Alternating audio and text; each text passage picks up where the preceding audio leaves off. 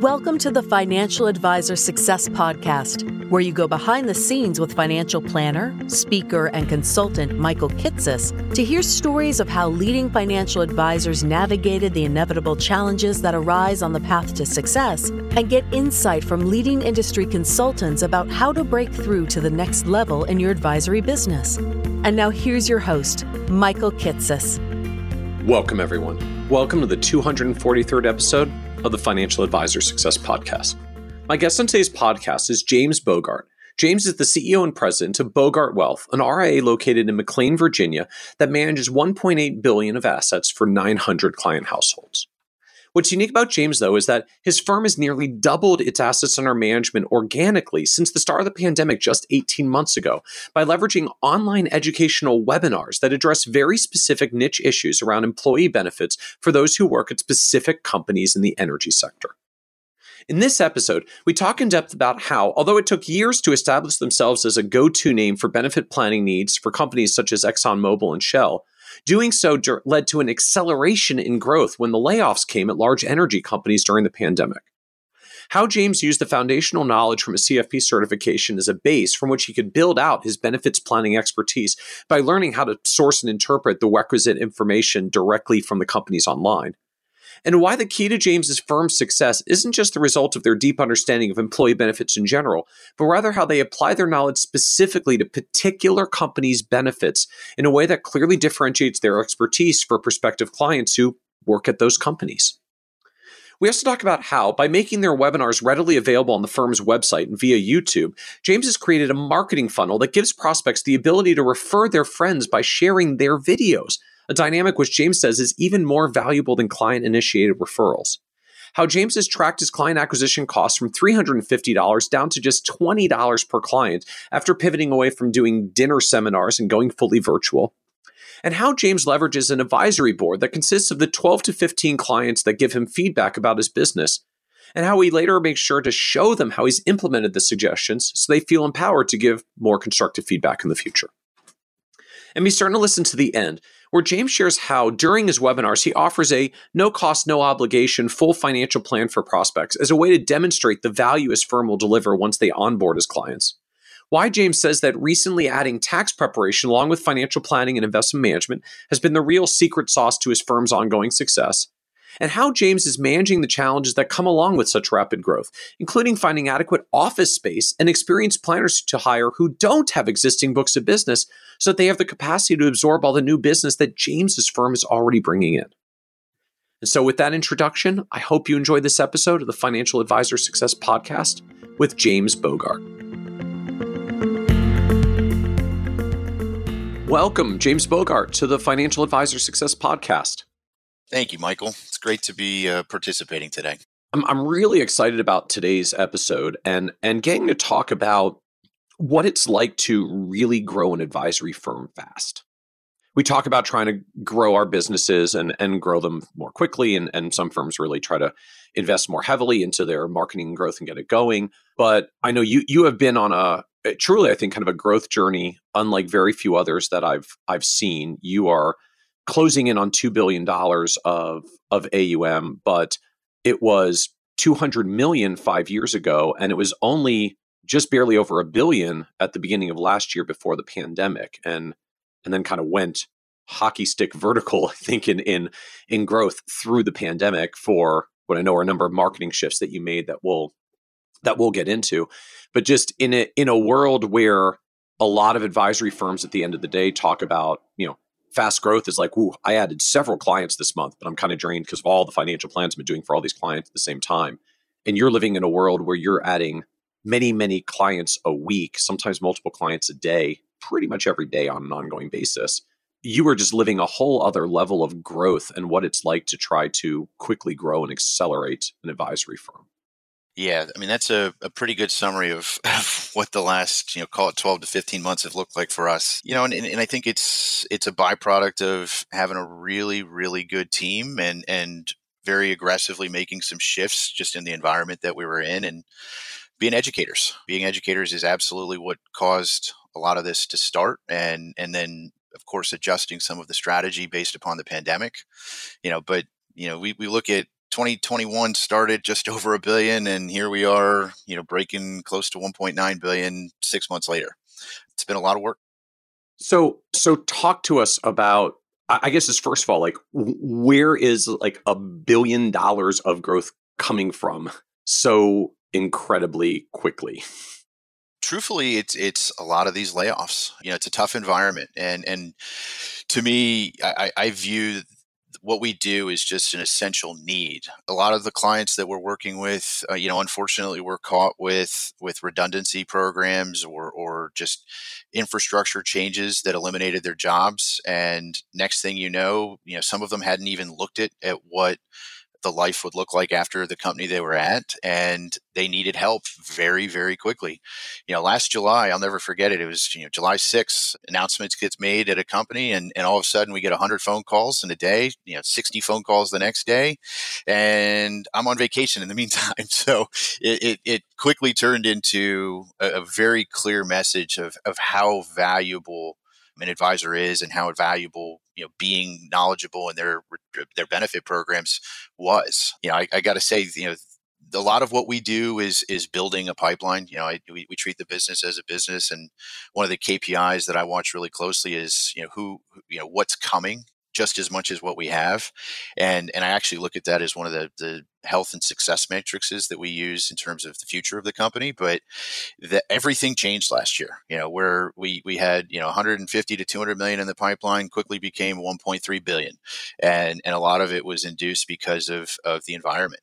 But, became, where we were doing a lot of the educational events live pre-COVID pandemic, and we shifted to do them all virtually and recording them, which I think was a big step too for me. But now all of a sudden the geographic footprint's changed, and where we used to be doing events just in certain geographies, now all of a sudden we're talking to clients all over the globe. So, that's a lot of it. So I want to understand more in a couple of areas here. So first, you had noted just, like, where does all the growth come from at the end of the day? We had a giant pandemic. People are getting laid off. When they're getting laid off, they're losing their jobs. Retirement plans are in motion. Money's in motion. And when money's in motion, there's often business opportunities. With the caveat, and I think the distinction for what you're doing versus other companies, other advisory firms, like, yes, a lot of people are getting laid off, have been getting laid off through the past year. But for the average advisor, when layoffs occur in their area, they don't get 100 phone calls that day. And you do, apparently. So, like, what's making the phone ring? Like, why is it that layoffs are like massive influxes of inbound business for you, and for the rest of us, it's not at that level? Like, maybe there's a client we know who, suddenly has a 401k in play, but not 100 phone calls that start ringing off the hook. It comes back to that pipeline. The $1 billion of growth really, yes, it all occurred in a very short period of time, but there was legitimately 10 to 15 years of base building, if you will. Call it brand enhancement, call it continuing to expand your service offering. But we've been doing what we've been doing for a very long time. And what we did really well was develop essentially subject matter expertise. And so then all of a sudden, when a specific change happens, we become the go-to name, and or one of very few go-to names. And that's what caused all of a sudden in this vortex to have a lot of activity in a very short period of time. So help me understand a little bit more of just what does this mean in practice when you say just we've done education, we have subject matter expertise, we've been building a pipeline for years and years of the firm. Like, what are you doing that is ultimately making a bajillion clients show up? So at the highest level, it's educating. My why is to educate, period, the end. And whether it's doing, the rubber chicken dinner seminars or podcasts, white papers, blog posts, I do believe in educating the investor. Now, specifically what caused this growth is taking that education and being very specific with it. So we work a lot with the energy companies. ExxonMobil is the biggest one, but what we've done is become experts on their benefit plans. I would argue we know their benefit programs as well as their own HR companies, their own HR employees. The real need for someone like us is we can take the knowledge we have and then apply it to a client situation. What is the best thing to do to optimize the programs that they have available to them? We did that extremely well within the ExxonMobil world, and we've turned and we've applied it to at least a dozen other companies at this point, and continuing to grow. What's interesting is I went into 2020 really working on taking our educational content and programs and applying it to other businesses. And then the pandemic hit. And as we all know, life kind of stopped temporarily, if you will. But, then I look at March of 2020, it was all hands on deck servicing clients. And then very quickly, all of a sudden, we saw the writing on the wall that things are changing and things will be changing. And so we pivoted our content to take it all virtual, record it. And next thing I used to get anywhere from, let's just say 40 to 80 people at a live event. This is a restaurant where I'm serving dinner and I'm talking about something specific to their benefits, whether it's net unrealized depreciation, which is a tax strategy, or retirement income planning, or some of the more generic ones like Social Security, and each of those high level topics, I always try to make it very specific to them and their programs, and then how to apply it. But then when we moved to virtual, I'll never forget the first event I did, 371 attendees. And I got to say, I was pretty nervous when I did that talk because, never had I talked to that many people all at once, but you had a very captive audience and people wanted to listen. They wanted to learn. And what else are they going to do but sit at home and listen to this stuff? So help me understand more, just how does the expertise come about? I mean, just you said we became real experts in their benefit plans for places like ExxonMobil. I mean, one of the questions I often get from advisors that are looking to become more specialized, it's what course do you sign up for to do that? What's the designation? Where do you go to learn the stuff? So what did you do? I mean, where do you go to actually get the depth of expertise to go so deep into particular companies like ExxonMobil? That's a really good question. So first and foremost, you start because I would say being a CFP is extremely important, certified financial planner. But then related to the depth of the specific companies, you can get most of these companies' 401k programs, all of the supporting documents online. If they have a defined benefit program, you can get those as well. Now, what someone will quickly learn is every defined benefit plan has different nuances and calculations are different. And then there's, of course, legacy programs associated with them. And so when it comes to the depth itself, some of it is literally just analyzing what's in front of them now, but then also experiencing the modifications that happen along the way. I think of, again, ExxonMobil is a huge corporation. They've done several acquisitions. And because of that, there's deviations that employees will have based upon legacy pension plans they had and things of that sort.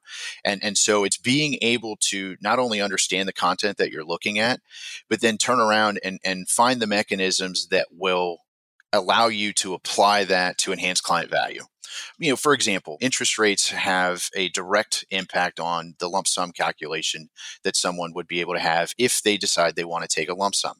I'd say in this environment, because interest rates are so low, a lot of clients believe the lump sum is the best option, but it's our job as educators to talk about the pros and cons of pension versus lump sum, to go through the pros and cons, financial ramifications, tax implications, income ramifications. And so, going back to kind of how do you get that knowledge? Some of it's living it, but some of it's also, being able to understand and apply what you're learning. So just the whole phenomenon, the more ExxonMobil clients you have, the better you get at planning for ExxonMobil clients. I would say that's absolutely the case. So what we've done to replicate Exxon is, so every one of our clients, husband, wife, some work, some don't work. You then start to see kind of the correlations of where other people work. And so the next thing, that we did as we talked about growing was, all right, who works, where do we have concentrations at other companies? So then it was Northrop Grumman, then it was Lockheed Martin, it was Verizon, it was Oracle, ConocoPhillips, Chevron. And then how can we build content to support going after other businesses as well? And same concepts applied. You go, you study what the plans are that are available to them. Now, admittedly, along the way, you will stumble upon some pitfalls because, like, I look at Shell's benefit programs. Shell's another big corporation that has done several acquisitions, and there's lots of deviations off of some of the pension calculations, or even some of the 401k calculations, and that's just part of the process.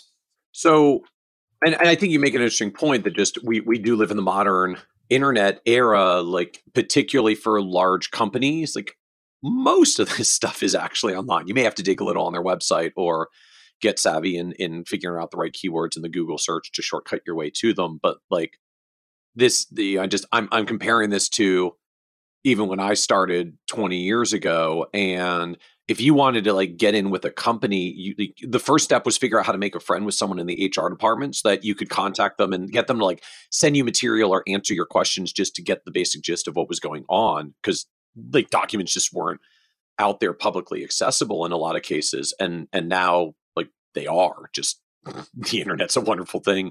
A lot of information is often out there if you just start go hunting for it to say, I really want to learn about this particular company. Unquestionably. And even honestly, the small and mid companies. So with an Exxon, like ExxonMobil has a program where they hire an outside consultant to educate their employees. And they've got different stages of their career where they can talk about very generally what their programs are. And then you look at small and mid-sized companies, they don't have those resources. But at the end of the day, the employees want to know how to enhance their value, the value off of those programs, what's available to them, and ultimately, how does that translate over into how can they retire off of these programs? And it's the enhancements, the optimizations, and it's looking at the sequencing and timing and what would be the most important timing of executing the different programs. You noted like this starts with CFP certification. And I feel like at the end of the day, a lot of what you're talking about, like they have 401k plans, they have defined benefit pension plans. Pension plans have lump sum calculations that are impacted by the discount rate that you use. Companies have NUA. Like I'm sure there's a lot of advisors that are listening. It's like, yeah, I learned this stuff in CFP class too. Like, why are you getting $1 billion of growth? Like what's different about what you're doing it and the fact that we all learn about these things as well and have at least a lot of shared knowledge? Yes, I'm sure like more nuances about the particular twists and turns of all the ways that Exxon has acquired various companies over time. But I'm like, I feel like I know at least a lot of this stuff. I know the core rules and kind of how these mechanics work. I can read a plan document as well. Why is your business growing bonkers compared to everybody else's who also has at least a lot of this similar knowledge? Valid question. And truthfully, it comes down to application. Like, for example, I'll use NUA. We have a tool that we've built that talks about not only how to calculate it, but it talks about what the value to the employee would be for having it. And then specifically helps them with what is the most optimal way of executing it. That's just one example. We actually have the same thing for pretty much any pension program we run into. And these are tools that we've built along the way with kind of the planning process itself. But and just when you say tool, I mean, we're talking like Excel spreadsheet that does the number crunching that serves up some output that you can use to have a good conversation with the meeting and the clients. Like, is that the sort of tool we're talking about? Yeah. So I've been blessed with some really, really great employees, like really great employees, people that make me look a lot smarter than I really am. And a couple of them have different backgrounds. One's an engineer, a couple are accountants. And the thing is they can take the data and then turn around and find a way to analyze the data. And then we turn around and find a way to demonstrate the value of the data. But yes, it's so back to your original question. They're macro documents that were built out of Excel that turn around and spit out PDFs of this is what you should really be considering. And part of it too is we're not just coming back to a client saying this is the only option you have. We're modeling different scenarios for them, and we're talking about the pros and cons of if you were to consider declaring, and I'll go back to NUA, but if you consider declaring NUA on your $15 shares and below versus your $53 shares and below. And then ultimately what you should be doing with any type of employer stock that are beyond those price points. The other thing that we've talked about a lot recently is tax paid credit balances, after tax balances. And should you use it to apply it against NUA cost basis, or should you have it go to a Roth IRA? And then for those that are actively employed, if you have too much tax paid credit balance, you really might want to consider mega backdoor Roth strategies. These are all ways of enhancing the client experience, but also at the same time to really also positioning yourself as highly knowledgeable within their programs. And candidly, the one that probably carries the most weight is going in and analyzing the pensions. I look at a lot of these companies that have these defined benefit plans, and it's like, these are real numbers. You got admins who on average have $1 million pension benefit. Some of them are less, of course, but on average, it's about $1 million. And then you, of course, go up to the executives, and it's a lot more than that. And so when you talk about the impact of interest rates on lump sum calculations, like the number one conversation we were having in the fourth quarter was, you need to delay taking your lump sum. If you're going to take the lump sum, you want to wait till first quarter. And here's why. And of course, as advisors, that means you're not getting paid. I mean, I get it. It's doing what's in the best interest of the client, but it's absolutely in the best interest of the client. It's a significant amount of money. And the reason for the delay in that case was what? Like, rates were declining in Q4. You could tell that the calculation was going to reset its number in a month or two at a more favorable number. So you really should wait on this thing, because we can tell that the calculation is going to reset more favorably since interest rates have been moving. Precisely. Yeah. So, and another tool that we've built is tracking discount rates. And then, of course, how it applies to different companies' benefit programs. But, again, we saw a very clear trajectory between fourth quarter and first quarter was a significant decline in those discount rates. And so from an optimization perspective, even if somebody was over the age of 60, and again, every pension program is a little different, but with like Exxon discounts if they're under the age of 60, but if they're over 60, it still made sense, because on average, a 1% movement in discount rates equates to a 10% increase to their lump sums. And so when we saw, for example, between fourth and first quarter, it was a 47 basis point decline. That's 4.7% just for waiting a month in a lot of cases. So I get it from that end of just how you're doing the in-depth analysis itself. And it strikes me that, just any time you're in a practice where you get focused in a particular thing, it starts to pay to reinvest into actually like building tools and solutions, right? You're probably not going to build a bunch of highly refined calculating and presentation spreadsheets for a client who has NUA, or for 2 or 3 clients who have NUA.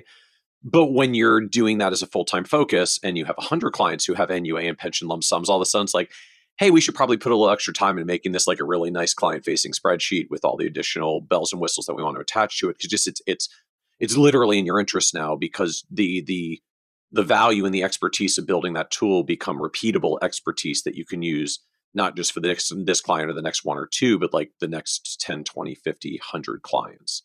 So I hear you on that end. Like, the more you focus in this area, the more you started making tools and solutions and analytical material that both make the process faster for analyzing the client's plan and just sort of do a deeper job and show better for the client, because you really made a thing that's specific for it.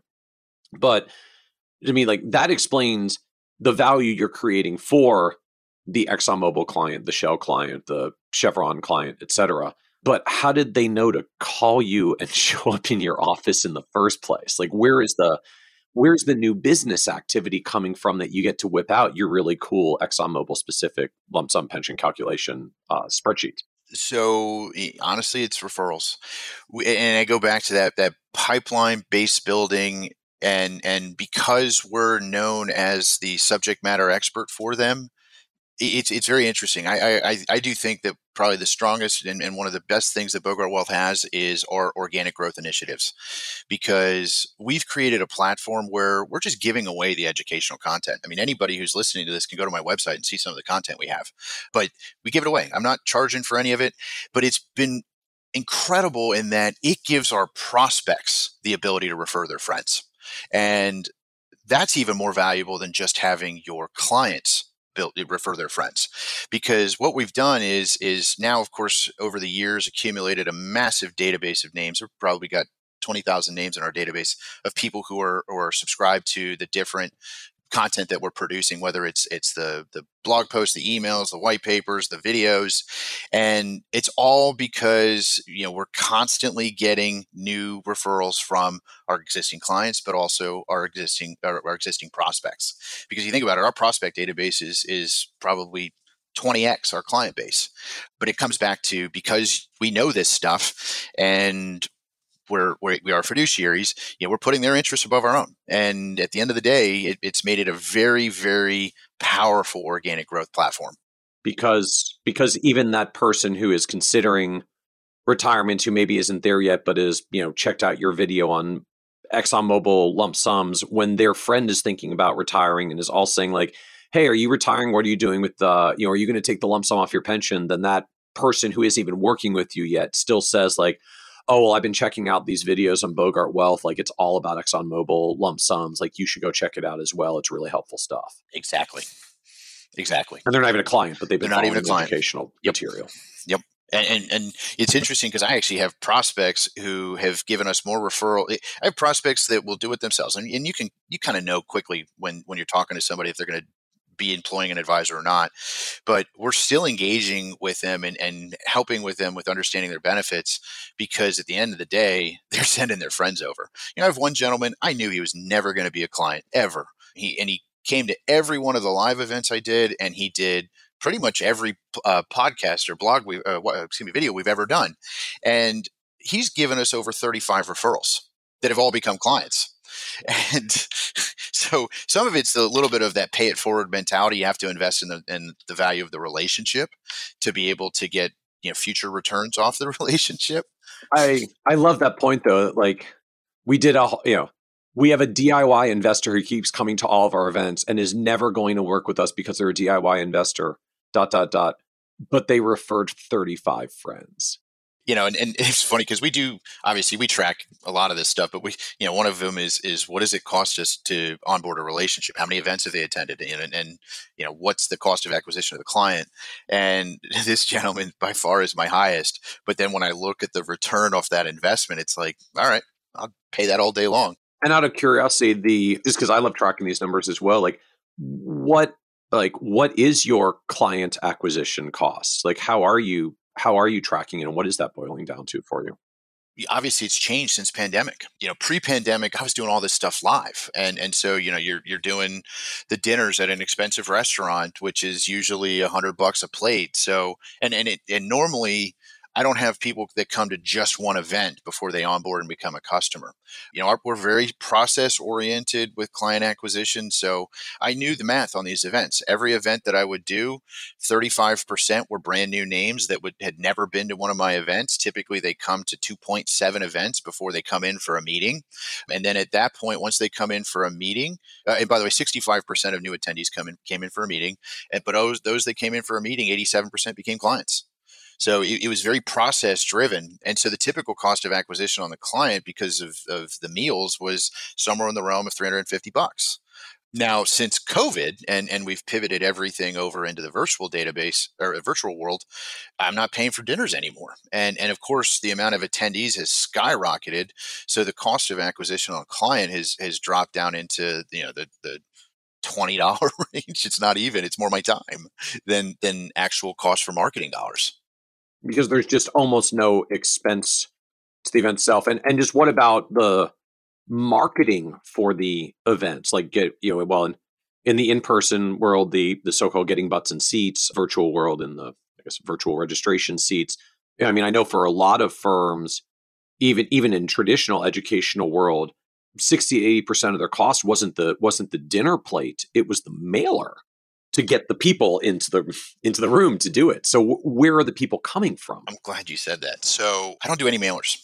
It's one of the things that we've moved to very aggressively, 15 years ago was email marketing. And, it used to be, we'll send out the paper invitation and see who comes, the RSVP, whatnot.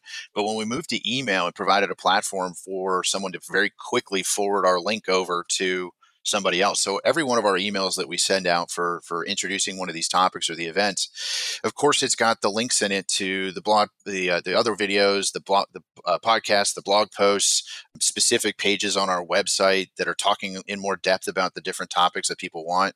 And that's another thing we track is website activity and obviously looking at where people are going on our website. We made the biggest investment in enhancements on the website, which was building the platform out for the content stuff. But I don't pay for anything with regards to mailing out of paper invitations. I have a constant contact relationship, which is, it's a couple $100 a year, but we're not buying names either. Now, I've heard a lot of advisors buy email lists and then they just blast out different email lists. We haven't needed to do that because of the amount of leads that are coming in off of what we're already doing. And now this stuff is all searchable that, we're getting anywhere from 25 to 70 leads a day coming in off of all the content. Meaning, in essence, that because you've got all this content, educational content, blog content you put on your website, that 25 to 70 people sign up for the mailing list every day and move into your marketing funnel that you're going to then get to communicate with and target on an ongoing basis. And so that all drives from just putting out and publishing lots of content on your website. I'm presuming this is like you run a blog, you put out nothing at your caliber, by the way, but it's more specific to what people want to see. And so one of the things we do very well is surveying, what are the topics you want to hear? What are the topics you want to see? And of course, producing the content associated with that. Well, I love the point of that so often the blocking point I hear for a lot of advisors around like producing content on their website is like, well, I don't know what to write about. I don't know what to cover. I don't know what we should be doing content on. And like, to me, you sort of set right there, like you just survey your clients and your mailing list and ask them. Ask them. And in every event you do, have a survey. I used to, again, old school, right? But I used to have a paper survey that every attendee, I'd ask them to fill, and I'd reiterate it a couple times during the event. Now with the virtual ones, we have a digital survey at the end that all of that populates right into our CRM. And one of the questions is like, what other questions you have, or what other content you want to see information on? Exactly. And the other thing I would say, not directly related to this, but you got to have an advisory board. Absolute must have, because your biggest advocates are your top clients. But within that advisory board, interestingly enough, I always made it an initiative to have prospects and including prospects that I know I had no chance of winning, because I wanted the direct and candid feedback. So how did you bring the advisory board together?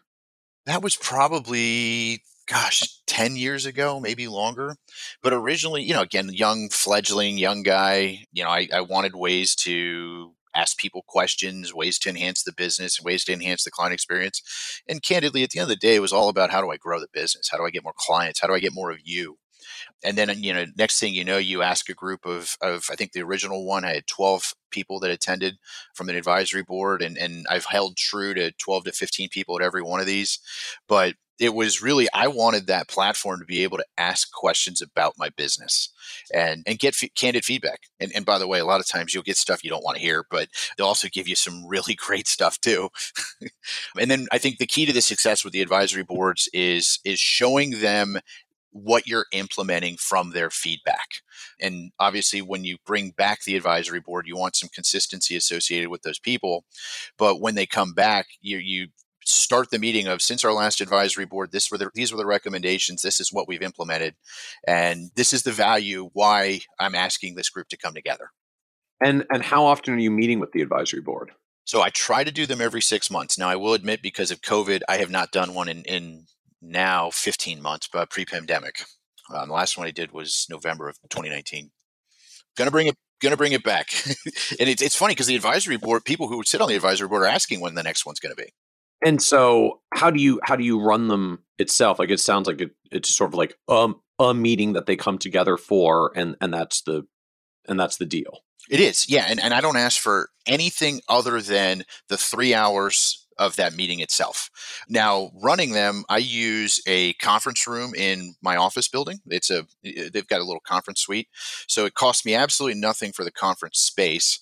I bring in a professional moderator. I've used the same gentleman for the last decade. He's absolutely incredible, but I let him run the meeting. Obviously, he and I talk about what I want the agenda to be ahead of the meeting, and we prepare a slide deck for it.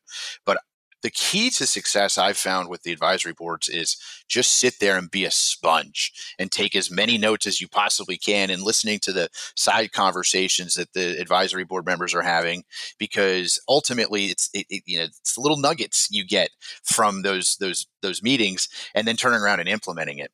And I would also say, again, you got to have a thick skin. Be prepared for them to tell you about things that you're not doing well and things that you need to improve upon or enhance. Now, after I do the 3-hour meeting, I always take them to dinner, restaurant afterwards, and then, of course, candid feedback at the end. And afterwards, that night, I sent out an email of, this is the key takeaways I had from the meeting. Thank you so much for your time. Look forward to visiting with you in the future. And do you otherwise like pay them, compensate them, or just invite them and they want to do it to be a part of it because they're already clients and they just kind of have a self-interest to see it get better because it's serving them anyways? Exactly. Yeah, it is the latter. I don't pay them. We'll give them, branded tchotchkes, wine glasses or a folio or pens, notepads, stuff like that. But it's nothing that's creating substantial cost. The cost of the event is the moderator and then the dinner. But I'd say at the end of the day, you're well under $3,000 of total cost on this event, and the value from it is just so directly impactful. It's great. It's great stuff. And again, a lot of them are doing it because they want to see us get better. And I think part of it too is a little bit is that, they want to be able to know kind of some of the inner workings of the company, because, I will, when I introduce the company, I always ask them, please keep what we talk about in, at this meeting. It's the moderator always frames it as the Vegas rules. What happens in this meeting stays in this meeting. I talk about the inner workings. I talk about financial condition. I talk about asset growth. I talk about some of my big pain points, my struggles. How can you help? So James, I'm still just trying to step back and just sort of think once more at the high level of the sheer volume of growth that's coming. So just, I guess, just walk me through once more at a high level how this is working, or I guess confirm my understanding that just at the end of the day, like, you're doing a bunch of content on your website, educational content about retirement stuff, NUA, pension lump sums, etc. People find their way to that content, I guess, primarily through Google searches. If they think it's interesting, they sign up for your mailing list. Your mailing list invites them to come to a webinar, since we're in virtual world now. You do one or several webinars for them, and then eventually they say, hey, I'm interested in talking to you about becoming a client. And just, if you do that with enough volume, a whole bunch of clients start showing up. Yeah, exactly. And I would say the key to the success from what I've found is consistency. You have to make the investment in doing it several times. Again, what we've experienced recently is the manifestation of, call it 15 years worth of doing these, where we've consistently been building these databases in this pipeline and making that investment. Now, along the way, we're getting return on our investment, but of course, we just had to call it the big payday, if you will, due to the consistency of what we had. And so, again, like, I feel like there are a lot of advisors that write some blog content, try to do some webinars, just their numbers are not even on the same plane of what you guys are doing. What's different about how you're doing it? And I'm sure you've seen what other advisors out there do in the marketplace that are not getting the same kind of results. So what's different for your approach? Being specific and being relevant. That is the most important part. It's things. Well, so we're very rifle shot at what we're producing. It's obviously I have some generic stuff too, just like everybody else does. But the stuff that has the most impact that leads to business is very, very detailed and very specific to what the customer wants to hear. Like, for example, cover call writing. Again, it's an example, but cover call writing. We've got a 5-page white paper that we wrote that it's on my website. Everybody can see it, but it's a very specific piece that gives examples of how to apply this stuff. Now, at the end of the day, and we all talk about it, you can educate somebody as much as possible, but it really comes down to how you execute it and how to optimize, and then being able to make those very specific and detailed recommendations associated with it. So can you give me some other examples of just like what kinds of things drive this sort of activity, or even drive the prospect lead flow? Sure. Yeah. So the probably the number one that I get right now that's been driving lead flow for us is, how do discount rates impact your lump sum? We do webinars on it. I do a weekly piece that I send out where we're showing the projections that we're doing on those discount rates, and again, translating it to direct impact for them. That's probably unquestionably been call it the fastball, if you will. But then getting into some of the more specific topics like mega backdoor Roth conversions, that's a very timely one right now, especially with several companies discontinuing or reducing 401k matches. Provides a lot more latitude to be able to put some after-tax contributions in. That's a very specific strategy that, again, typically you're giving them enough data to be able to get them to understand it, but not necessarily understand to a point where they're ready to execute. And that's when they come and engage. And I'm not intentionally not providing enough data. It's just simply they will still ask that question. Just having the opportunity to have a conversation is ultimately what opens up the door to give us the platform to be able to convert it over into becoming a customer. So I hear it now on the content, and the content drives signups to the email list. So now talk to us a little bit more of just this sort of jump from, I think it's like 20,000 people on the email list that you've built up over years and years, to people who actually say, like, I am now ready to hire your firm and give you my life savings. It sounds like the bridging of the gap between the two is webinars, but like, how does this work? I mean, what do you do? What is the webinar offer? How are you delivering them? What's the actual flow from I'm reading your emails and eventually I've seen some webinars and become a client? Come in for a complimentary plan. I don't charge for planning. I go back and forth if I should ever charge for it or not. But I look at the planning initiatives as an investment that my firm is willing to make into the longevity of a relationship. So call to action off of every one of our webinars is to come in for a plan. If you haven't run your numbers, take advantage of the opportunity. It doesn't cost you anything, and there's absolutely no obligation. That no cost, no obligation kind of tagline, if you will, is I think ultimately what makes people feel comfortable, and goes back to why our prospects are willing to tell their friends. But it's a tough pill to swallow when you look at what you could charge for plans relative to the amount of volume we do. It's also one where I have a very high level of confidence in the product of what we produce, and we have a very high conversion ratio to be able to support that. And I probably note, when we do these plans, it is not just an eMoney or MoneyGuide Pro cookie cutter type of product. We are actually going in, giving very specific, very detailed analysis. We're modeling different scenarios for the customer, whether it's a 2021 retirement, 22, 23, 24, pay cash for a house, use a mortgage, it's lump sum versus annuity. We're running different scenarios and then Monte Carlos off of it. We give them the detailed pension analysis. We give them the NUA analysis. So again, it's all of these tools that we've built that ultimately really create this detailed, customized product that then when the customer sees it, it's like, wow, these guys really do know our benefit programs and specifically how to implement. And then I'd even add, one of the service offerings that we've enhanced is bringing tax and integrating tax in over the last couple of years. And that ultimate integration of planning, investment, and tax has been the secret sauce, if you will, if you're just giving it away. But being able to make and translate over to a customer with their situation, what decisions they're making today and what impact that's going to have on them in the future is ultimately, to me, the recipe for success. It's having just investments and just planning, that was great. We were growing, but truthfully, when I look at what we've done on the tax side, Roth conversion analysis, and then some of the mega backdoor strategies and backdoor strategies, that's all the stuff that's really just kind of hit the home run for us. And what planning software or tools are you using for just doing all the work that you're doing? Because I know, so we use eMoney. We've used pretty much all of them at this point. eMoney to me has been the one that allows us to get as detailed as we desire to be, and really specifically getting back to some of the tax implications of what we're doing.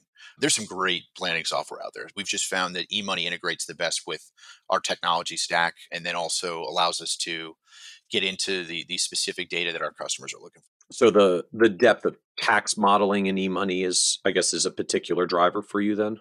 It is, and I won't say the firm we were using before just because I don't want to speak ill, but like, for example, we were using another planning software that first off was using bad tax rates. For example, we all know the 2018 tax reform sunsets in 2025.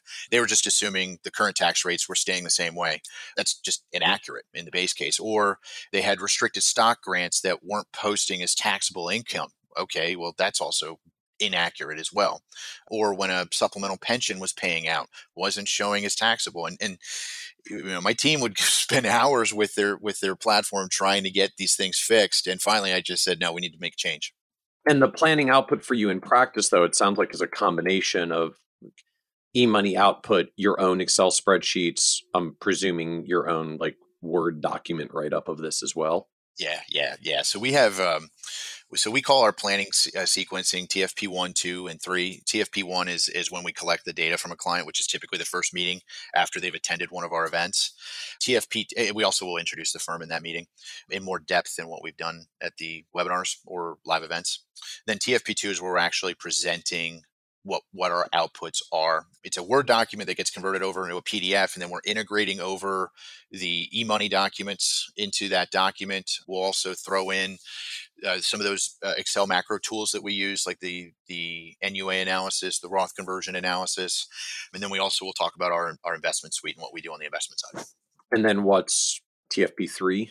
Typically, it's a revised iteration of whatever we had or a follow-up meeting off of the TFP2. So a lot of times, like for example, someone will come in and say, all right, what does it look like if I decided to retire a year later or a year earlier, and asking for different iterations. So that's typically the meeting where we'll do that. If I haven't been able to win on the TFP2, I go for the win on the TFP3 or call for ask for the business. And out of curiosity, just TFP stands for Total Financial Plan. All right. Hey, it's all good. We gotta get something in there. Okay. And so on the tax end of things, are you solely doing the tax planning, or are you actually like going so far as tax preparation in-house? The latter. Yeah. So it's originally, I go back to the advisory board. I've asked this question for probably a gazillion years. It feels like, do clients care about tax preparation? And the answer I used to get from the advisory board was, we want the tax advice, but we don't care about putting the numbers into the system. Interestingly enough, I had a competitor of mine that was doing tax prep as well. And next thing we had already had the relationship in place to be able to do tax returns, but we were just solely using them for tax modeling. And next thing you know, as I found, I love competition. I think healthy competition is a really good thing. But when I'm seeing him win in scenarios where I feel like I should have won, it naturally just makes me say, all right, what do I need to fix to not have that be a differentiator for him? Sure enough, boom, I integrated tax prep, and next thing you see the growth that we've had. And how do you structure it in practice? Do you charge clients separately for the tax planning, the tax preparation? Do you bundle it into the AUM fee? Like, how does this work? Yeah, so I bundled it. So what we do is we pay for client tax preparation for if they have 2 million in managed assets and above. We've got clients that sometimes don't have everything managed by us, but if it's 2 million of managed AUM, we prepare their returns. If they're underneath that, they can still use the CPAs. They just pay for the cost of the return. Okay, and just at basically whatever the raw cost is, like a few $100s kind of thing. Yeah, it's anywhere from $400 to $600. Talk to us a little bit more about just the webinar itself. It sounds like this is still kind of the key linchpin transition point from lots of people who are getting the emails and reading the content to the people who actually take the meeting and start going through the planning process. Like, just what are the webinar? Like, how do they work? How do you produce them? How long are they? Tell us more about the webinars themselves. So we now have 11 different ones that we do, and different topics, of course, and so the durations will change on them. But again, it comes back to, what have people asked us to talk about? The first one I ever did we call it the retirement timeline, where we actually will break down some of the decisions. First off, we educate on what the options they have, and then we break down some of the decisions that they're going to need to be making, and then how to execute. And then what I found was that webinar, as I kept adding things, it kept getting longer and longer and longer.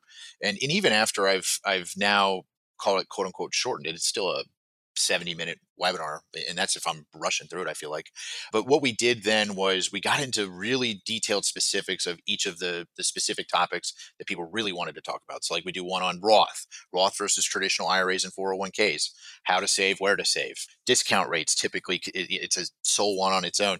Discount rate's one of the shorter ones, but it's call it 30 minutes. Retirement income planning, that's another one that we've gotten into detail on.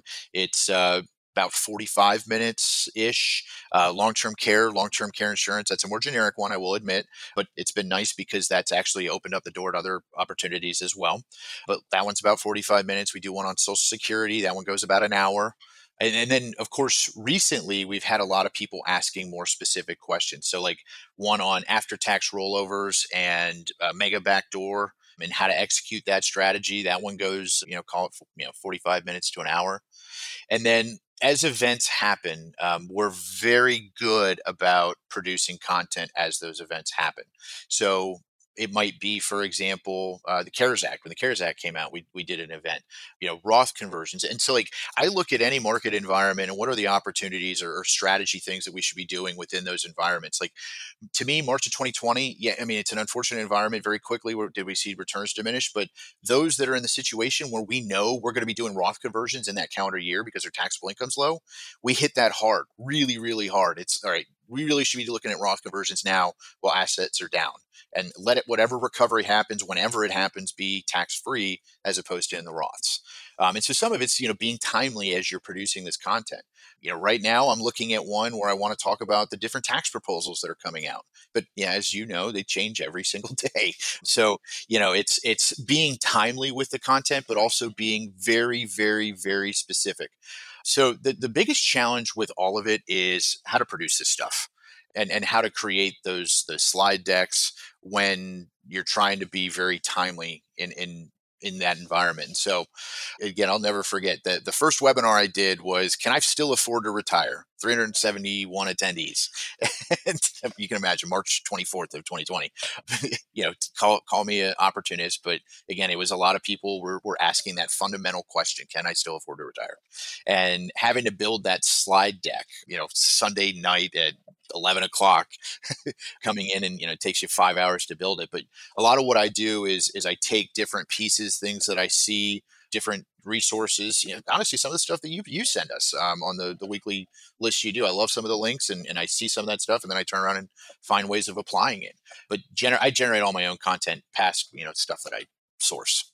And as you're doing these webinars, like how often are you doing the webinars? And is this all like live delivery, you in front of the camera doing your thing? So great question. We do them every week now. The live events I would only do once a month. I do a lunch and a dinner. But now that they're virtual, I do them every week. And interestingly enough, as we've grown, what I found was only having me do them was creating an environment where prospects only wanted to talk to me. And I've got several very gifted and very skilled advisors. The last thing I want is sole dependency on me, because obviously that creates natural capacity constraints. So I very quickly pivoted to have my entire advisory core. They all do webinars now. And recently we still have been doing them weekly. We haven't been putting them up on the website simply because we've been going after additional initiatives. And until I get some material mass on those initiatives, I'm not throwing them on the website yet. But like, for example, we're going after, I won't hide it. We're going after ConocoPhillips. We're going after Chevron. We're going after BP, we're going after Oracle, SAP, Lockheed. We're doing all targeted initiatives into these companies where it's really relevant content.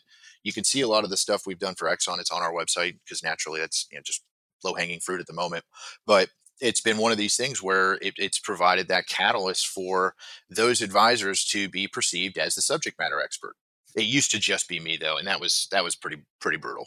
And is it just always like a set time live webinar thing? Like every Tuesday at 2 is someone from Bogart Wealth doing a webinar on something? Every Wednesday at 12:30 Eastern, 11:30 Central, we do the live event. Now, they are all recorded. So there's been some of these events, by the way, where I have 35 attendees on the webinar itself, the live event. And then when I watch the statistics, 7 days later, they've had 5,000 views. It's like, okay, people obviously aren't always wanting to watch live. They can watch it in the evenings. So how do you put it out that you can get like 100x the follow on after the live event? Well, so now it's known. They're all recorded and again, they're on the website. So once I get really, really, really into that material mass, we just throw them up on the website. And it's still recorded with the details and the call to action at the end. And if you enjoyed this webinar, please reach out for your complimentary plan, no cost, no obligation. which, by the way, I do that at the front, I do it in the middle, and I do it at the end. So it's that perpetual reminder of, hey, you really should come in for a plan. And what I will also note, and call it marketing sales strategy, but I also tell people, get multiple plans, talk to multiple advisors. You got to find the right fit. And that's exactly how I present it. But it naturally kind of softens, if you will, the sales side of it. So now take us back to just the overall numbers and the metrics of the firm at this point, like AUM and client count and staff count. Now that we've talked about kind of the content machine that you've made, and we talked a little bit earlier about the growth that you've had, but help fill in up the picture for us now of just the state of the firm as it looks today. Yeah, I mean, and it's been changing so dramatically over the last, just call it 15 months. Pandemic, we were down to, call it 700 million in AUM, and I'm giving you a gross number, but here we are today, broaching 1.9. 2 weeks after July 1st, I'm going to break 2 bill.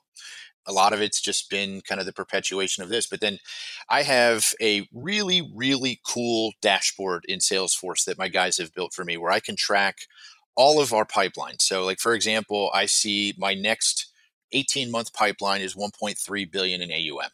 And of that, I break it down what's existing clients. It's 489 million. The rest of it is basically prospects that we need to go win. $845 million of prospects. And then I look at, the conversion off of those. So prospect conversions versus assets. You can see the funnel of how many households we've closed. So for example, third quarter of 2020, we had 42 new households. Fourth quarter of 2020, we had 64 new households. First quarter of 2021 was 70 households. Second quarter was 54 households so far. And obviously I can see projections for the next couple of quarters, and then I track prospects. So I look at how many new prospect databases do we have that have continuously been coming in through the firm. Now I define a prospect as someone who's come in for planning, not just somebody who's asked to get on my marketing data. But, when I look at this volume, it's mind boggling where, like for example, second quarter of 2020, we did 56 new prospect plans. And in the third quarter of 2020, we did 279 new prospect plans. Mind-boggling numbers. And I got to say, my staff has been incredible. And the timing of this is pretty cool because it's on our 5-year anniversary. But I look at the volume we've had, the amount of plans we've done.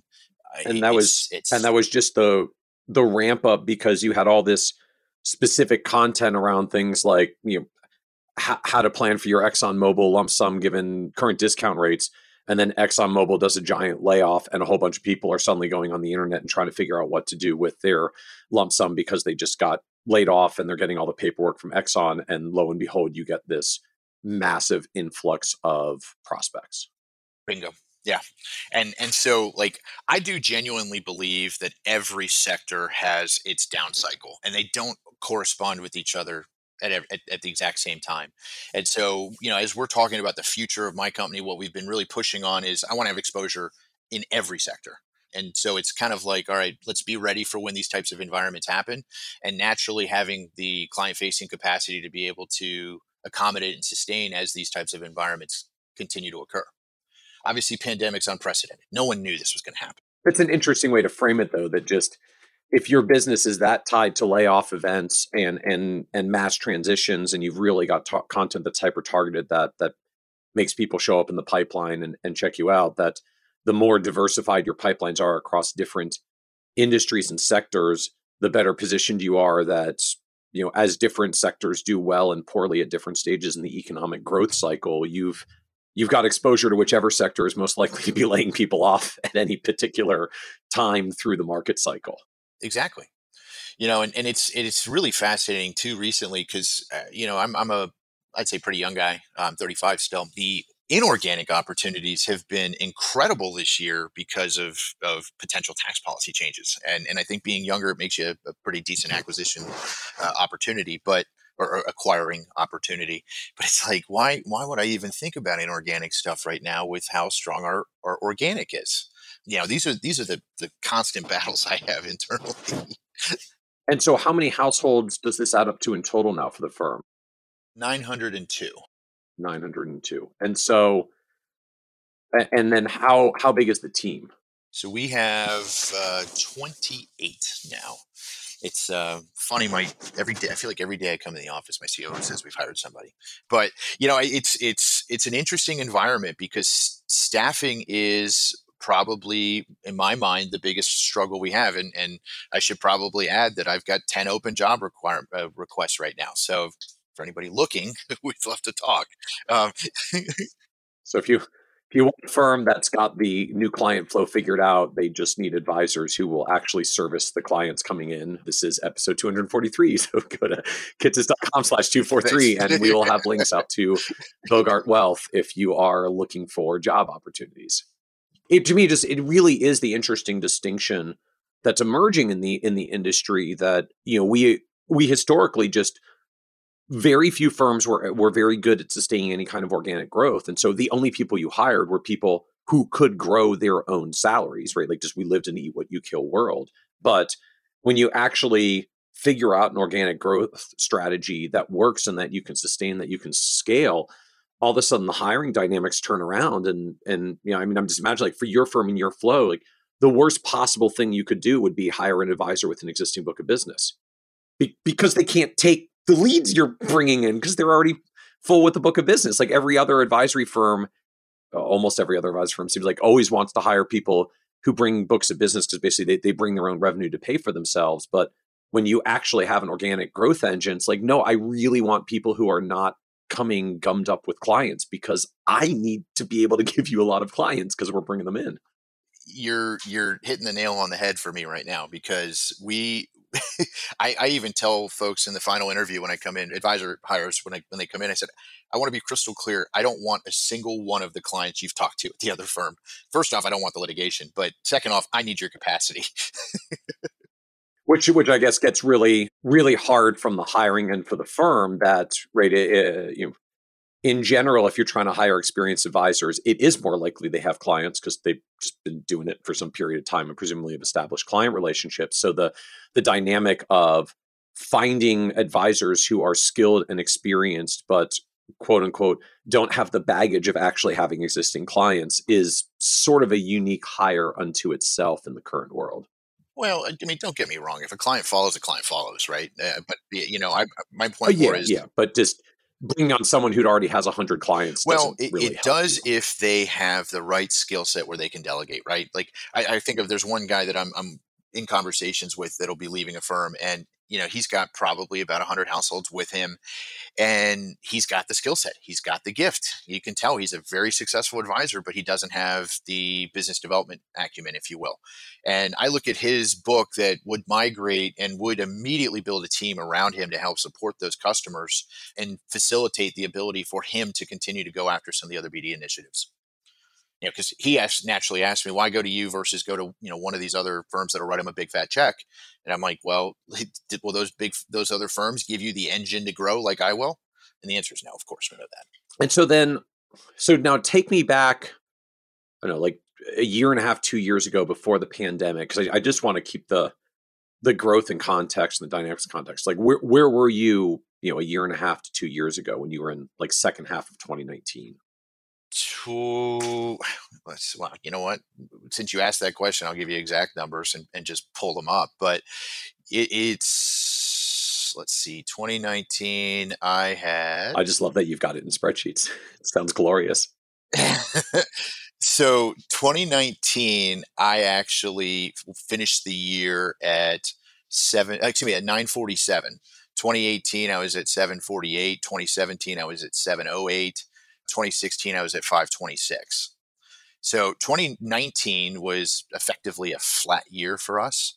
We had some growth, right? But it wasn't what I would say was I'm sorry, I said 2019. 2020 was effectively a flat year for us because of pandemic, the roller coaster down then back up.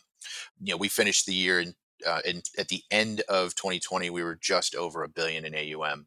So nominally, because of market fluctuations and ebbs and flows, our net new assets in that year was 166 million in 2020. Now, 2021 is the scary one. It's almost 800 million in the first 6 months of this year. And so even relative to last year, like what changed from last year to this year? Because it sounds like you were having prospect flow last year in some pretty big numbers, particularly Q3. Like the market did finish up overall and fairly materially, which gives AUM firms a lift. So it sounds like there really was a distinction of some challenges last year versus this year. Was that a like you had the flow, but it was hard to bring them all on board? Was it But like you keep in were mind, when you meet a prospect, it doesn't mean that immediately they're retiring in the next month and they're handing you $3 million, right? It's typically, again, it goes back to this pipeline component where you're investing in the longevity of the relationship. And a lot of times, you kind of going back to our onboarding when I ask for a win, I open up starter or trial accounts, and even if it's just a $7,000 backdoor Roth, just to get something so that the relationship starts and they can see what our statements look like, how we communicate with clients, and gives us a more intent reason to engage and talk about ways that we can enhance value for them. Because once somebody becomes a client, we're at like 97% we get all of the money at retirement. I mean, it's almost every single time we get the rest of the money. Now, some of our clients, all of their money is in their 401ks and their retirement benefits. They have no ability to do outside accounts, and we're just staying engaged. Truthfully, a lot of what happened this year in 2021 was because I pushed a lot of it out. And as I mentioned, we saw discount rates going down, and because of it, and it was in the client's best interest, I pushed it into first quarter of okay? 2021. So big influx of prospect inquiries in Q2, Q3 of last year, just as pandemic did what pandemic did and layoffs emerged, meant, okay, so tons of people showed up in the prospecting pipeline, but then they have to go to a webinar and another and a third, and then do an initial meeting, and then go through the three meeting process for TFPs, and then eventually decide they want to come on board, and then sign the paperwork, and then begin doing transfers. And so just all of that playing out means explosive growth this year. It sounds like off of a lot of the activity you were getting last year from organic in lead flow. Just it took a while to show up. It wasn't showing up that much in 2020. Yeah, absolutely. And as there's a lagging effect that happens with materialization of assets and revenue. And that's a lot of it. And so then what does this look like from the staffing side? So I understand all the growth of just like the clients and the organic flow and the assets, but I'm presuming if assets are basically double where they were in 2019, and particularly just double where they were almost 6 months ago, that you're in the midst of like lots of hiring right now. Oh yeah. Yeah. It's so when this started breaking last year, I went to my COO. I was like, all right, we need more staff immediately. And then it turned into an exercise of strategic planning of who are we hiring, when are we hiring them. Yeah, so we had, going into the pandemic, we had 12 people, and now we're up to, what did I say, 27, 28, I think. So she hired somebody else yesterday, so or somebody accepted an offer yesterday. So we keep growing. So how does that work? You're basically hiring a new team member every single month on a continuing basis, and it usually doesn't smooth out that evenly. But on average, you're hiring almost one every month. And as I've done the strategic planning, we've got the need right now in my mind for 10 additional client-facing hires and 6 additional support hires. So, I actually would project that by the end, so I finished out 2020 with 19 staff members on board. And now I'm going to probably be at 40 by the end of this year. True double. So the first hires we had were planning. It was so imperative given the volume, saw that happening, getting them ramped up. Going into it, I had 2.5 people in planning. And then next thing you know, it was reshifting internal resources to be able to get more bandwidth there. Because this movement was like a tsunami where it went from planning to then operations to then portfolio management. And obviously advisors were just busy the whole way. So it was initially planning, then it was more ops, then it was more portfolio management, and some of the hires along the way, like I hired a head of HR and staffing, bless her heart. She's basically become an internal recruiter. She's been very patient with me, but of course, key need right now is more staff, more capacity. Interesting. So you have a full-time HR person at at 28 team members just because the sheer number that you need to hire means you need someone continuously on this. 100%. So, I noticed the first bottleneck was with my COO originally. I mean, again, we're 12 people. She was doing all the staffing with me. And what I noticed, the first bottleneck was her and capacity for her. So then next thing you know, I'm like, look, I need to get you help. And that's when we brought on the HR staffing person. Paint a picture for us of just what the organizational chart looks like. Because just you're talking about having a COO, which a growing number of advisory firms are starting to hire at $1 billion plus of AUM. Although it sounds like you've had someone in the role earlier. You've got dedicated team in HR. What does the organizational chart look like at Bogart Wealth? Yeah, and I should probably give a plug to my COO because I'm sure she's going to listen to this when this goes live, but I would be lost without her. Having someone in that role is so imperative to keeping the ongoing operations running. But the org chart itself is obviously, I'm serving as CEO and president. She reports directly to me, and then we now have a advisory department. We have a planning department. We have an operations department. We have a portfolio management department. I have my HR department, and we have a business development department. What's the difference between, I think you said there's an advisory department and a planning department? So we do everything departmentally. So like, for example, all of our plans, and this goes back to kind of consistency of client experience and uniformity, but all of the plans get actually built by the advisory department. So when a prospect comes in, the data input is all the same. Everybody's everybody's data goes into the same form, which then gets submitted to planning. Planning builds the plan. The advisor then reviews it, and obviously if there's anything that needs to change, they'll go back to planning, and planning will make the adjustment. I don't have my advisors building their own plans. So planning is the plan building department, and advisory is the client facing deliver the advice department. Precisely. And why the split? To be perfectly honest, it came back to consistency of client experience. And then I'd also say compliance associated with it. At one point, we had advisors who were building their own plans. And the next thing you know, the plan version that one advisor would be very, very different than another advisor. And because what we've done within the firm is very system and process driven, it prohibited some of the redundancy effects. So like, for example, if I needed to step in on one of my other advisors' meetings, then it made it very challenging for me to step in this example and understand all of the nuances of what's going on. But in the context of when I have a consistent output across the board, I can step in, or any other advisor in the firm can step in and see very quickly what's going on, why it's going on, how it's going on, and then ultimately how to execute and implement. Interesting point that just when the planning process is that standardized because the central planning department makes it in a standardized manner, obviously it's an advisor stepping in doesn't necessarily know the individual client details as well and might have to get up to speed on it, but they know exactly what the plan's going to look like. They know what the output's going to look like. They know how to read through and find the key areas of the plan because it's their plan, because it's the same plan they've been delivering to their clients in their area. So you get more cross functionality of the advisory department, the client facing folks, by having the planning department make every plan the consistent way.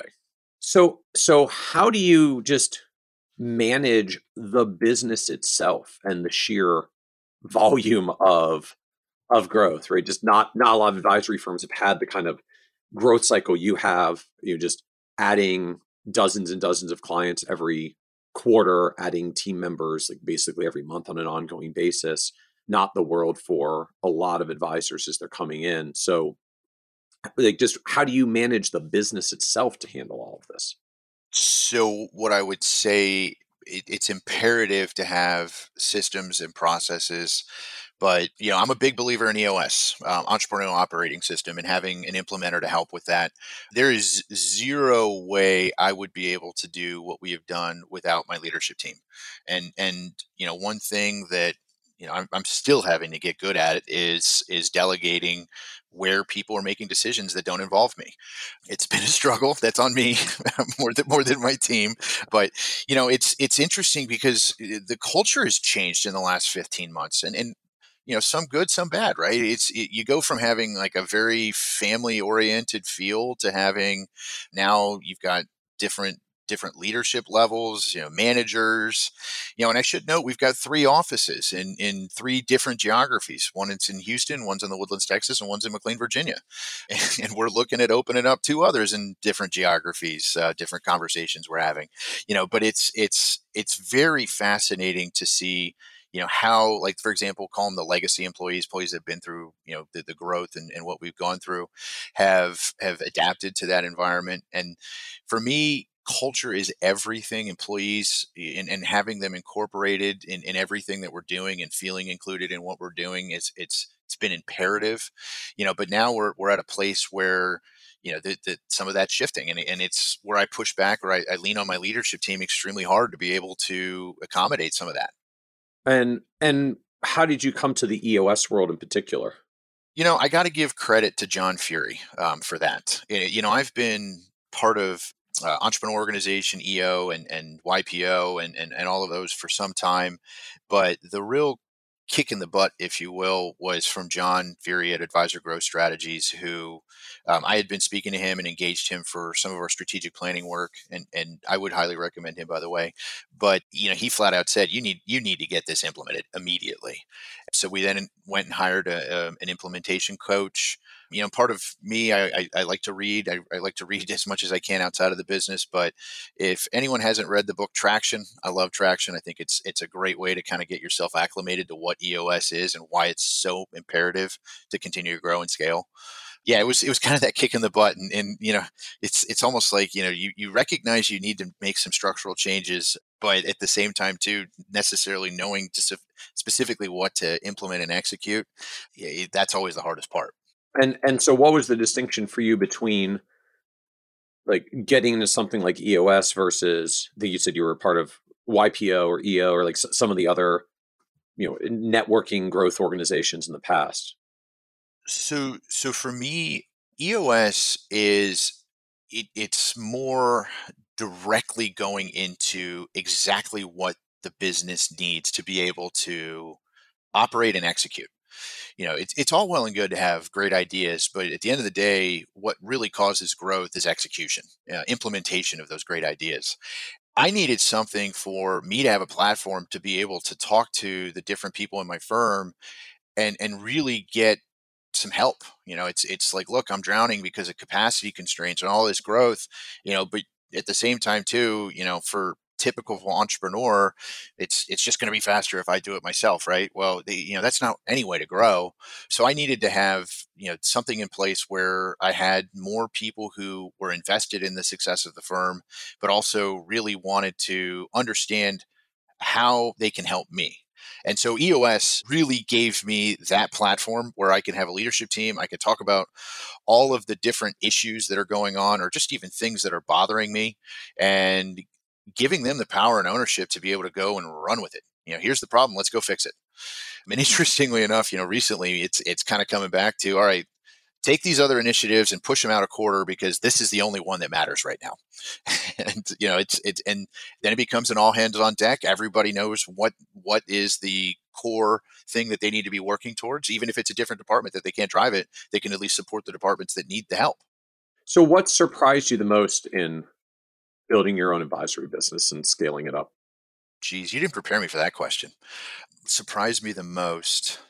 Yeah, I'd honestly say I don't think I would ever have imagined it being this difficult to get staff, to get more staff and scale up at this growth. But it's been a series of kind of, call them growing pains. These are really the 1% of the 1% problems, but it's managing all of the things outside of the client relationship: staffing, office space, legal, compliance, client services. All of those have good and bad to them, and so it's like you have an office space lease where, you're at capacity, let's just say it's a 7-year lease and you're at capacity in the first 12 months of it. I mean, good problem, of course, but now of course it leads to other, dynamics that have to get, at play. My COO and I were talking, she's like, in the 5 years we've been in business, you've had 8 different offices. I'm like, yeah, that's a good point. She's like, yeah, I'm going to kill you.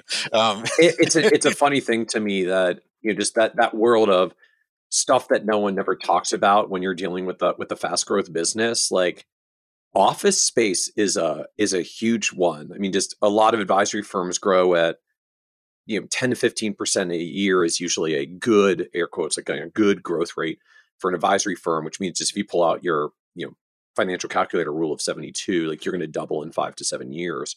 And when you double in 5 to 7 years, that kind of works okay. You buy you take down some office space that's got a little room to grow.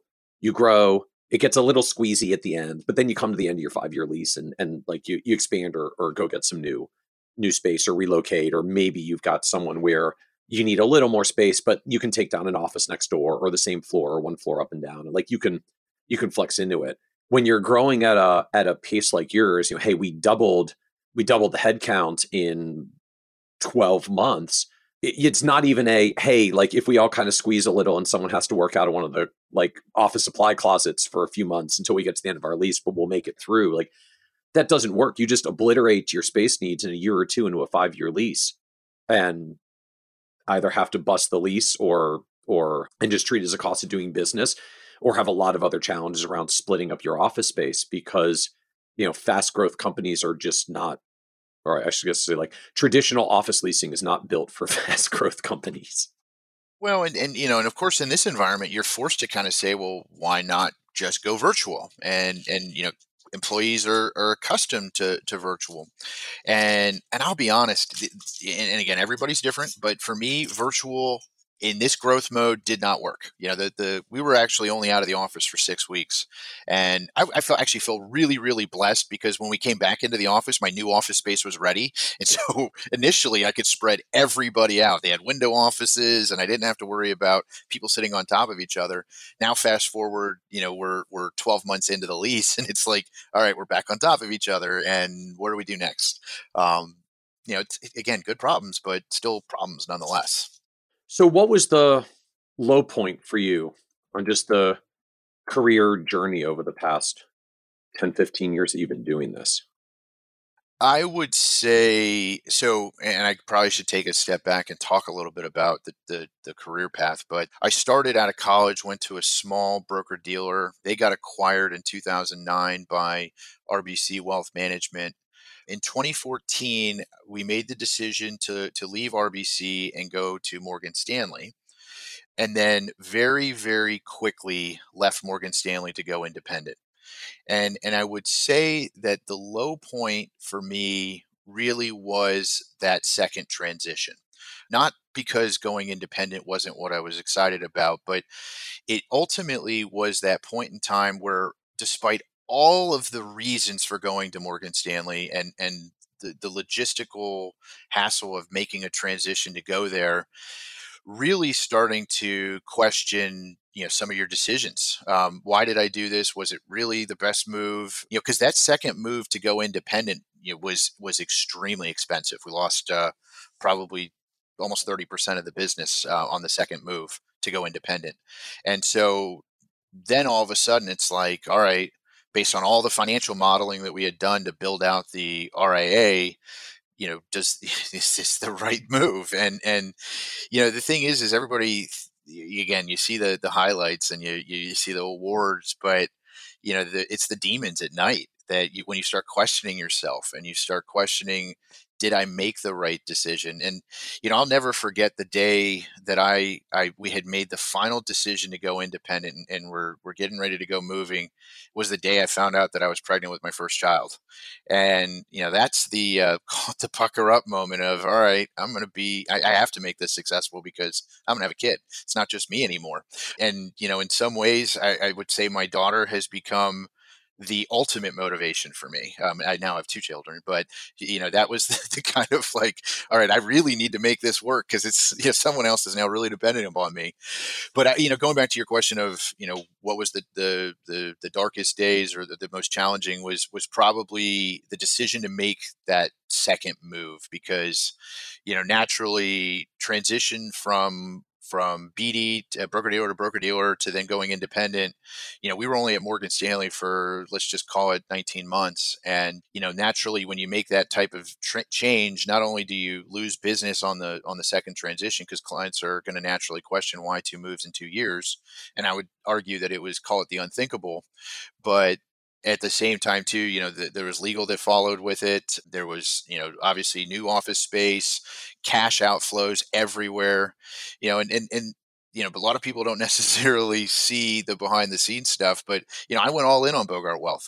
Selling houses, selling my house, selling my cars, and pretty much everything. Clearing out retirement accounts to make this thing work, because we were spending hundreds of thousands of dollars to get the firm launched. So help us understand, just because I'm sure other people have made these leaps or struggled with these leaps as well. Like what was it that pulled you to Morgan Stanley, and then what was it that ultimately made you say, like, wait, this just isn't the right place for me? I think I got to go somewhere else, given, as you've noted, like the risks and costs involved, which were quite significant. So yeah, they were. I mean, significant is probably an understatement. Originally, we went to Morgan Stanley with a lot of things that were promised to us, and interchange the firm name, right? It's all of these guys. You got to recognize, when a recruiter is looking for you, they're trying to sell you something.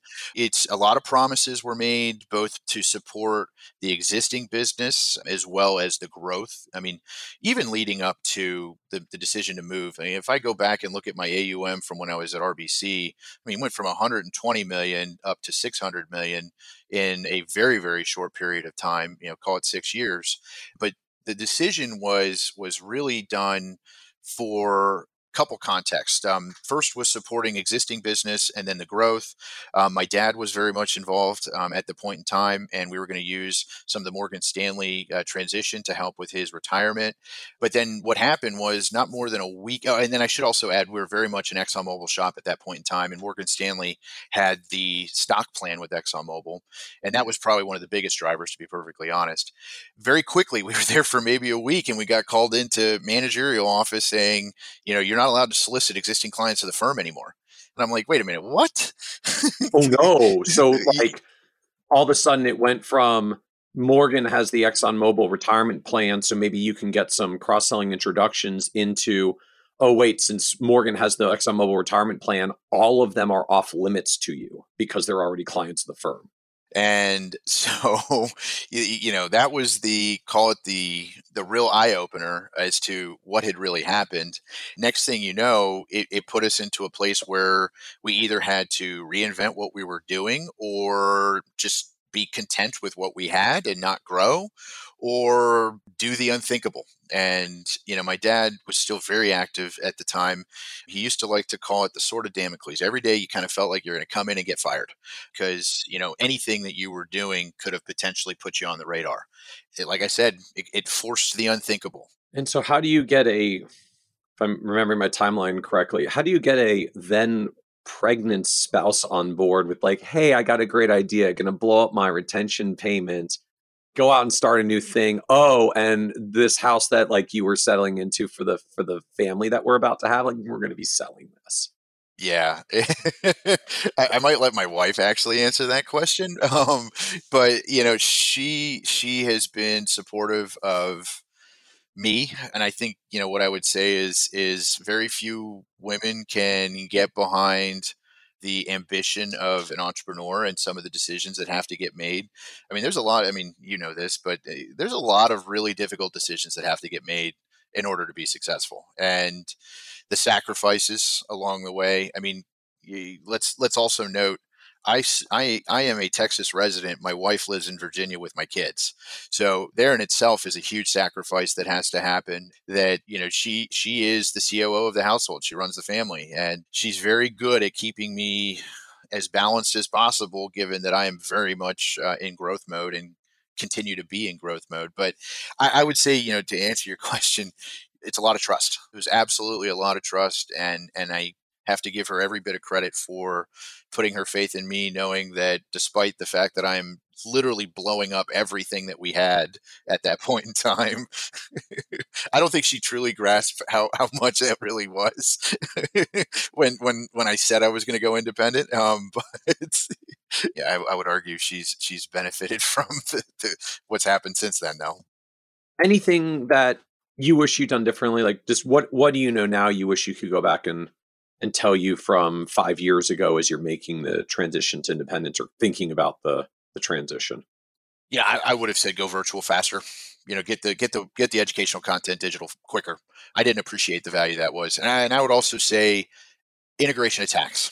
Those are the two things I look at this last 15 months, what we've done so well and what's really logarithmically caused us to grow. I would attribute the two of them together. Also, yeah, and I probably shouldn't make light. I hadn't mentioned it yet, but in 2020 is when I gave up my licenses. When we went independent initially, my plan was, Meaning the BD license is the 766. yeah, my yeah, thank you. Yeah, my 7 and my 66. Originally, that was my plan. Give them up, and then all of a sudden, it goes back to the salespeople when you're going independent. It's like, oh, it's going to be easy. We'll just link it in. Yeah, it's not that easy. So next thing fast forward 3 months of being independent, I'm going back and getting my licenses with an RIA friendly BD. It wasn't originally what my plan was. I wanted to obviously launch Bogart Wealth and be a true fiduciary, but recognizing that effectively we were orphaning a bunch of these assets, and that really upset clients. So next thing you know, we got the licensing and then got it all integrated, and the infrastructure was correct. But and then fast forward to 2020, where we created the solution where we could still be able to effectively service the assets without having to orphan them, and it made the decision crystal clear to drop the licenses to be able to not have any level of inherent conflict of interest. See, I never viewed carrying my licenses when I went independent as a conflict, but of course, from the optics perspective, it always could be, right? I would say, going back to that, the decision to create a firm, there are a lot of decisions that go outside of just, okay, I'm going to transition my clients and I'm going to have my own office. It becomes staffing, payroll, office space, compliance, legal, just all of these different things that, what technology I'm going to use, it's just stuff. Being able to have those processes in place is extremely important. But going back to the question of what would I do differently, I would go virtual with my educational content much, much quicker. I would integrate tax much, much quicker. And out of curiosity, like what was the BD you ended up using that at least was friendly when you were an RIA? And then what was the solution for being able to serve assets without orphaning them and dropping the licenses? So PKS is the BD I was affiliated with when I was hybrid, and PKS has a platform where, and don't quote me on it, of course, it's a recorded podcast, but where you can have assets custody there with a limited power of attorney relationship to be able to still help service those assets. Okay, so that was the transition in 2020, was like the clients brokerage assets stay at PKS. You get an LPOA that lets you be able to service them and interact with them. But I'm presuming that means you are not necessarily getting trails. You can't get paid on it, but just at least they're not stranded or transition to some other broker who's then going to call on them and potentially try to poach your clients. Like PKS gets the trails for taking the legal responsibility, but you at least can stay connected to the clients and the accounts so that you're not completely stranded. Yeah, bingo. Exactly. And I got to say they've been a good partner. BD stuff, it's stuff. I personally didn't love having a FINRA audit simultaneously with an SEC audit. that was not fun. But when I look at it, the trails were like 1% of my revenue, and it just did not justify the cost associated with it other than being able to give the client the experience. And so, that's where, when we started digging into it, and as soon as I talked to PKS about this solution, I'm like, perfect, do it. How fast can we get this done? Basically just to get FINRA audits and the layer of FINRA out of your life, because the trail revenue just wasn't worth the FINRA hassle at that point. No, honestly, to be honest, I don't mind. The audits aren't fun. In compliance, it's part of what we do. But to be honest, it really came back to being able to market myself as a true fiduciary. People do not give it enough value, in my opinion, because clients are becoming a lot more educated on what a fiduciary is and ultimately what the difference between a hybrid and a true fiduciary are. And at first, again, even myself, I'm like, do clients really know the difference? They know. And am I going to correlate all of the growth that we've had with not having my licenses? Absolutely not. But at the end of the day, can I say that it was another, call it feather in my cap? Absolutely. And because if you think you're going to go independent to get away from compliance, or just be registered with the SEC and get away from compliance, you're so much under a misconception there. Compliance doesn't go away because you're an RIA. Do you have a little bit more latitude on making the call and you owning the responsibility? Absolutely, but you're still beholden to compliance. So what advice would you give to younger, newer advisors getting started today? I do a lot of this, to be honest. And right now, one of the things that I see is younger advisors getting in the industry, or a couple years in.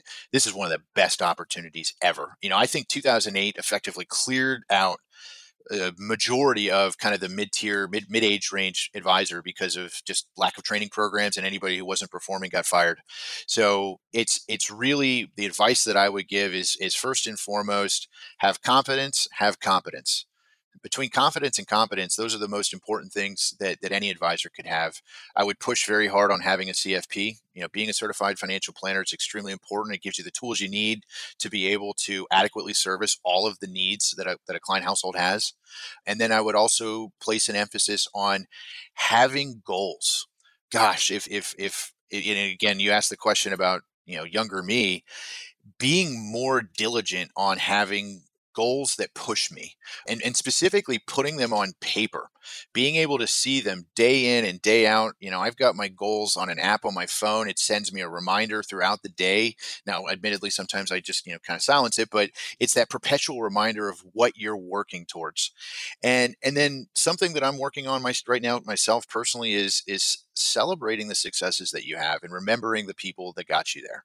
I think about my COO, I think about my wife, I think about the people who have been through the roller coaster, because you're guaranteed to have dark days. To me, you think about the amount of times you question what you're doing, if you're going to quit, and obviously when you're having those darkest days, you have that element of doubt continues to perpetuate, but finding that light at the end of the tunnel is so important.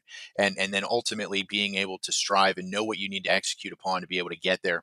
And I would also say, get coaching. I am a very big believer in having a coach. I actually have 3 coaches, but it's different things, of course. But, having someone to be able to just even be a soundboard, but also push you and hold you accountable.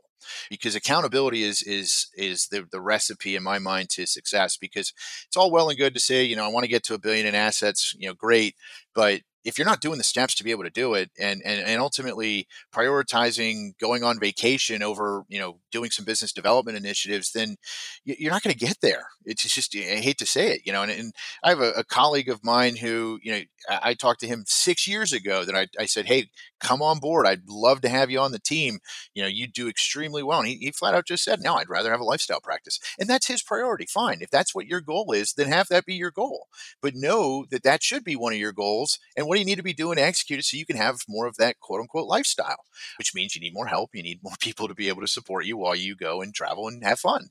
So as we wrap up, this is a podcast about success. And one of the things I've long observed, just the word success means very different things to different people. And so you're on this great rapid growth trajectory for success of the business with some just incredible organic growth numbers.